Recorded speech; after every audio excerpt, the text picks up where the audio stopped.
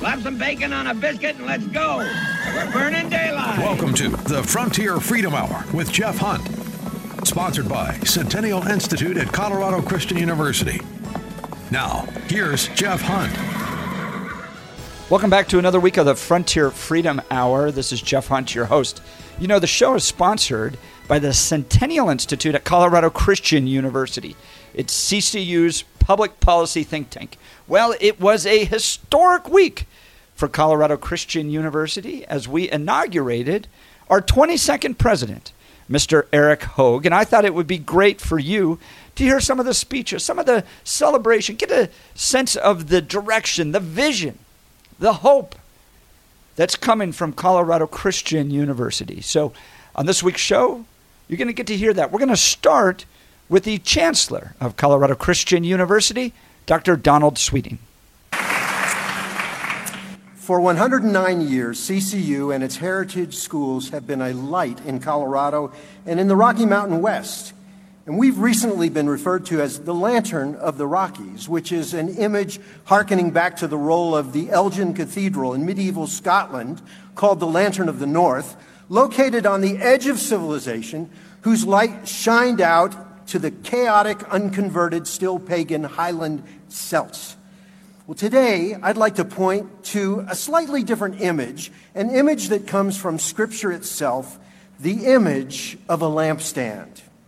Israel was to be a light to the nations, symbolized by the ever-burning menorah, but it's the Church of Jesus Christ that's pictured in the New Testament as a lampstand. You'll find that in Revelation chapter 1. You know, today we're gathered to inaugurate a new president, Eric Hogue, as we step into a new chapter in the life of Colorado Christian University. However, before we do, let's take a moment to honor our past, celebrate our present, and remind ourselves of our future calling by way of this potent image of a lampstand. First, we want to honor the past. It was Søren Kierkegaard, the Danish theologian and philosopher, who said, "Life can only be understood backwards, but it must be lived forwards." And friends, we're here because of yesterday, the distant past, the apostles, the martyrs, the faithful through the ages, and the more recent past, the 109 years of our own institutional history. Most people, they don't get to work at a company that's been around for more than 100 years, but we do. In fact, only 0.8% of the companies in the United States were even here 100 years ago. Well, today is the fulfillment of the faithfulness and the endurance of thousands of people over the past century who shaped who we are today, and we're grateful to them all. Back in 1914, CCU was a little school in an overgrown mining town turned cow town in the young state of Colorado. It started with one teacher, 2 students, and a one-room schoolhouse.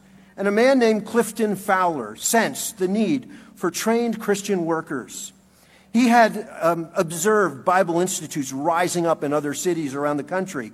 And so he thought, let's found the Denver Bible Institute, or DBI. DBI would supply the growing number of churches in Denver with Christian workers. At DBI, students would learn the Word of God. They would solidify the foundations of their faith. They would nurture that faith. And many students would go out and help to fill the pulpits all through the Denver area with ministers.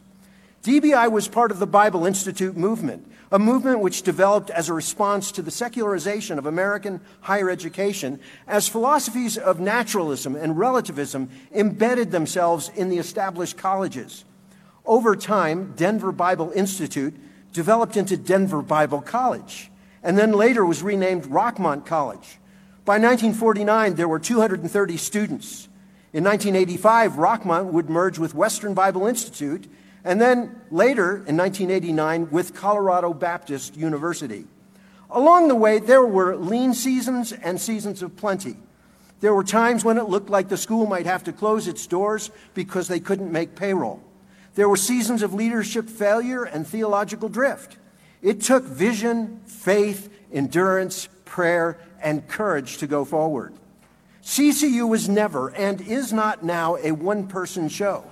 People like Clifton Fowler, Sam Bradford, the Harwood family, Archie Yeddard, David Beckman, the Donathorns, the Armstrong family, and many, many others stepped into the gap, and for some reason, God continued to bless and show favor to Colorado Christian University.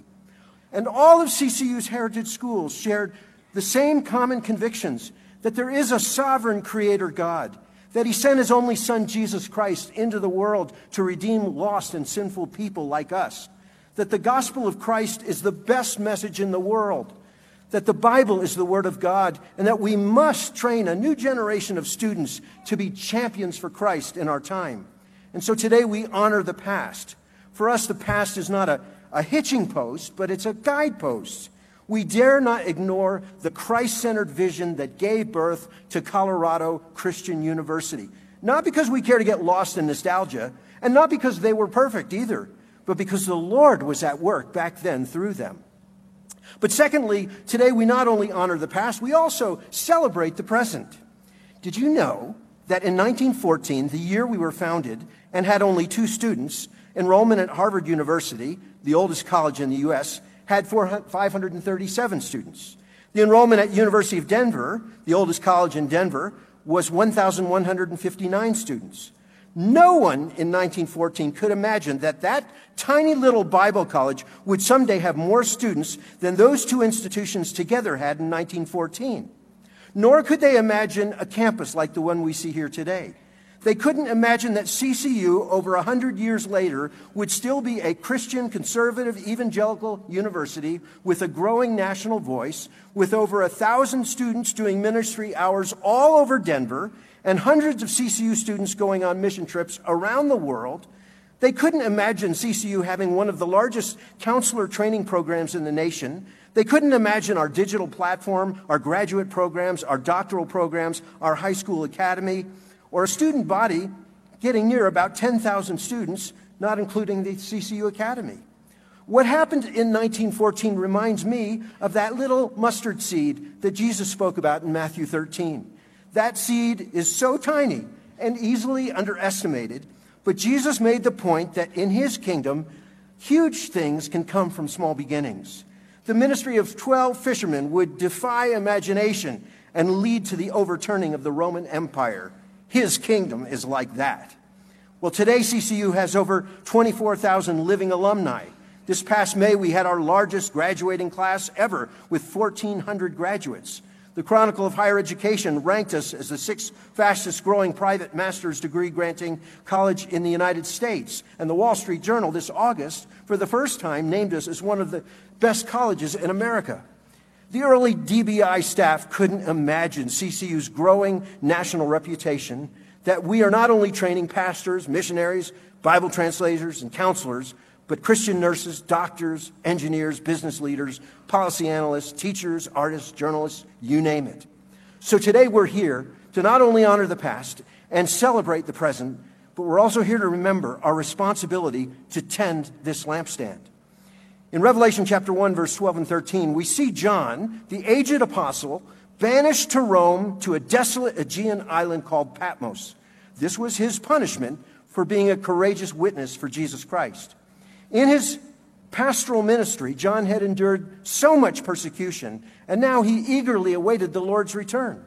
But during his exile, he had a vision. He writes, "Then I turned to see the voice that was speaking to me, and on turning I saw 7 golden lampstands, and in the midst of the lampstand was one like the Son of Man."